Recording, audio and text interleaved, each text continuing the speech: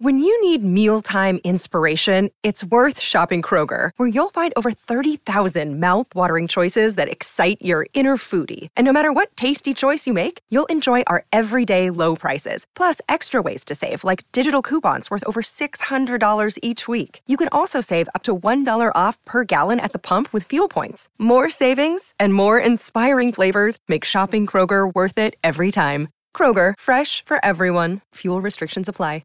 Now, racing will continue right across the Sunshine State. You can check out racingqueensland.com.au for where Queensland is racing right the way through the week. But I wanted to go just on a slightly different tack here, Hills. This is a great yarn. Benny Dorries did the story for yesterday's paper, and we tracked down Mitchell Cunningham this morning, who was one of the big owners of course, the Magic Millions winner Stormboy, which was rated one of the best wins by the ratings guys in years. So, Mitchell, this is a hell of a story, and congratulations, number one, on the Magic Millions win, and then and all that has happened since, mate. It's like, I know it's cliche, but it's dream come true stuff, isn't it? Yeah, g'day, Pat and Hill. Thanks for having me. Yeah, look, it's been an incredibly exciting. I suppose only 2 months now. It feels like it's been longer, but he only had his first start. Given he's a 2-year-old, it was only about 2 months ago. He had 2 really promising trials early on where he looks like he had quite a lot of ability, but you do see a lot of these horses trial well and it doesn't convert to the race course. So to see what he's done, I don't think anyone could have expected it. Yeah, now the breeding is good, Mitch, I believe, and we found out yesterday. What are some of the other qualities that you've just noticed that he's got on the track, off the track, walking around? Is it, do you notice something special? Well, look, there's plenty that's special about this big boy, but I think the thing that puts him in good stead moving forward is his tenacity and will to win, which is something you can't really pick in horses. Certainly when you're looking at them, he's got a habit of sort of missing the jump. He musters very well, but he finds himself in what can be difficult situations where he has to do a fair bit of work at sort of both ends of the race. And he, Magic Millions, he was caught 4 wide, had to do a fair bit of work mid-race.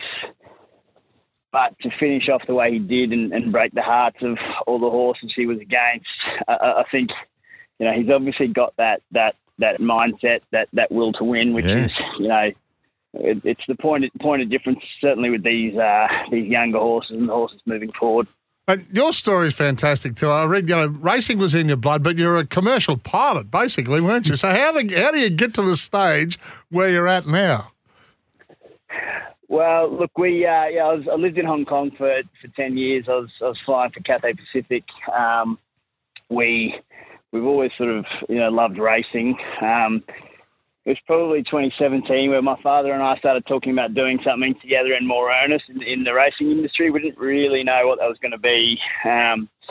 Very quickly that became, Richmond Farm, which is the breeding operation, which I now run down in just outside Scone, and we run about 100 broodmares and we'll be taking about 40 to 50 yearlings through the sales ring each year. So breeding is the business and racing is more the hobby side of things. Yeah. But, we buy a lot of fillies who we hope to feed our broodmare band should they be any good on the track. But we take minority shares in colts like Stormboy. I guess there's a bit of a lottery ticket for these sort of things to happen. And when they come off, they're certainly good for our business. But it's not been a tradition. I haven't come into the industry in the traditional path. I didn't grow up farming. I didn't grow up breeding horses.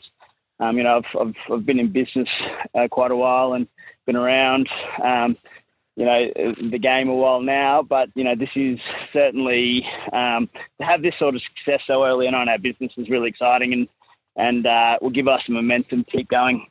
Now, it gets talked about, this $60 million, the sale price. What hurdles does Stormboy still have to clear for that to happen? He's got to go and win the Slipper now. Right. Is that all? It's big numbers. Yeah, that's right. Just the golden slipper should be, you know. No, he's got to go and win the slipper now, and then he's got to go and win the size and the champagne beyond that to realise the full value of what these numbers are, you know, Yes. Reported to be. We as an ownership group were, you know, pretty tolerant of risk with when we were looking to exit the horse, if at all, and the ownership group got together pretty early on in the piece and decided that we were going to probably try to ride out the I guess the exit from the horse until post slipper. Yeah. You know, we've got a lot of faith that he's going to go and do it. So we had to, you know, with that comes a lot of risk, and you know you see bubbles burst in this industry all the time. Okay. You know they usually do burst, and so there was a lot of risk with going to the Magic Millions without, I guess, a stallion deal done, because if he had run poorly, it's really all over. But we got through this. The Magics, and obviously he ran very well, and. The studs they had been knocking really after the first run in Sydney, and but after the Magic Millions win, which was obviously dominant, we got together and we decided that the best way forward was to communicate to these studs that if they were going to be able to get their foot in the door with the horse, they needed to offer to us the full value of the horse post winning the slipper through kickers. Yes, okay. Yeah. And if we didn't realise that value, we were just going to ride it out to the slipper, and then again, you know, it probably becomes a different number, or you know, again, Yes. should he have won as well as he did it in the Magic. So, you know, there was a fair bit of risk in what we were doing, but you know, fair play to Coolmore. They've obviously, you know, really backed Justify, and you know, kudos to them. They deserve for this to work out and come to fruition. They've made no secret of the fact they think Justify will be the best day in the world in the coming years, and you know, being an unbeaten Triple Crown winner, having it also you know, already thrown the calibre of horses he is, I think that they might just be right. Good stuff. Hey, mate, we've got to get to the news, but it's a fantastic story. We'll be following it closely. And thanks for chatting with us today, Mitch. Really appreciate it. Well done, Mitch. No worries, guys. Thanks for having me.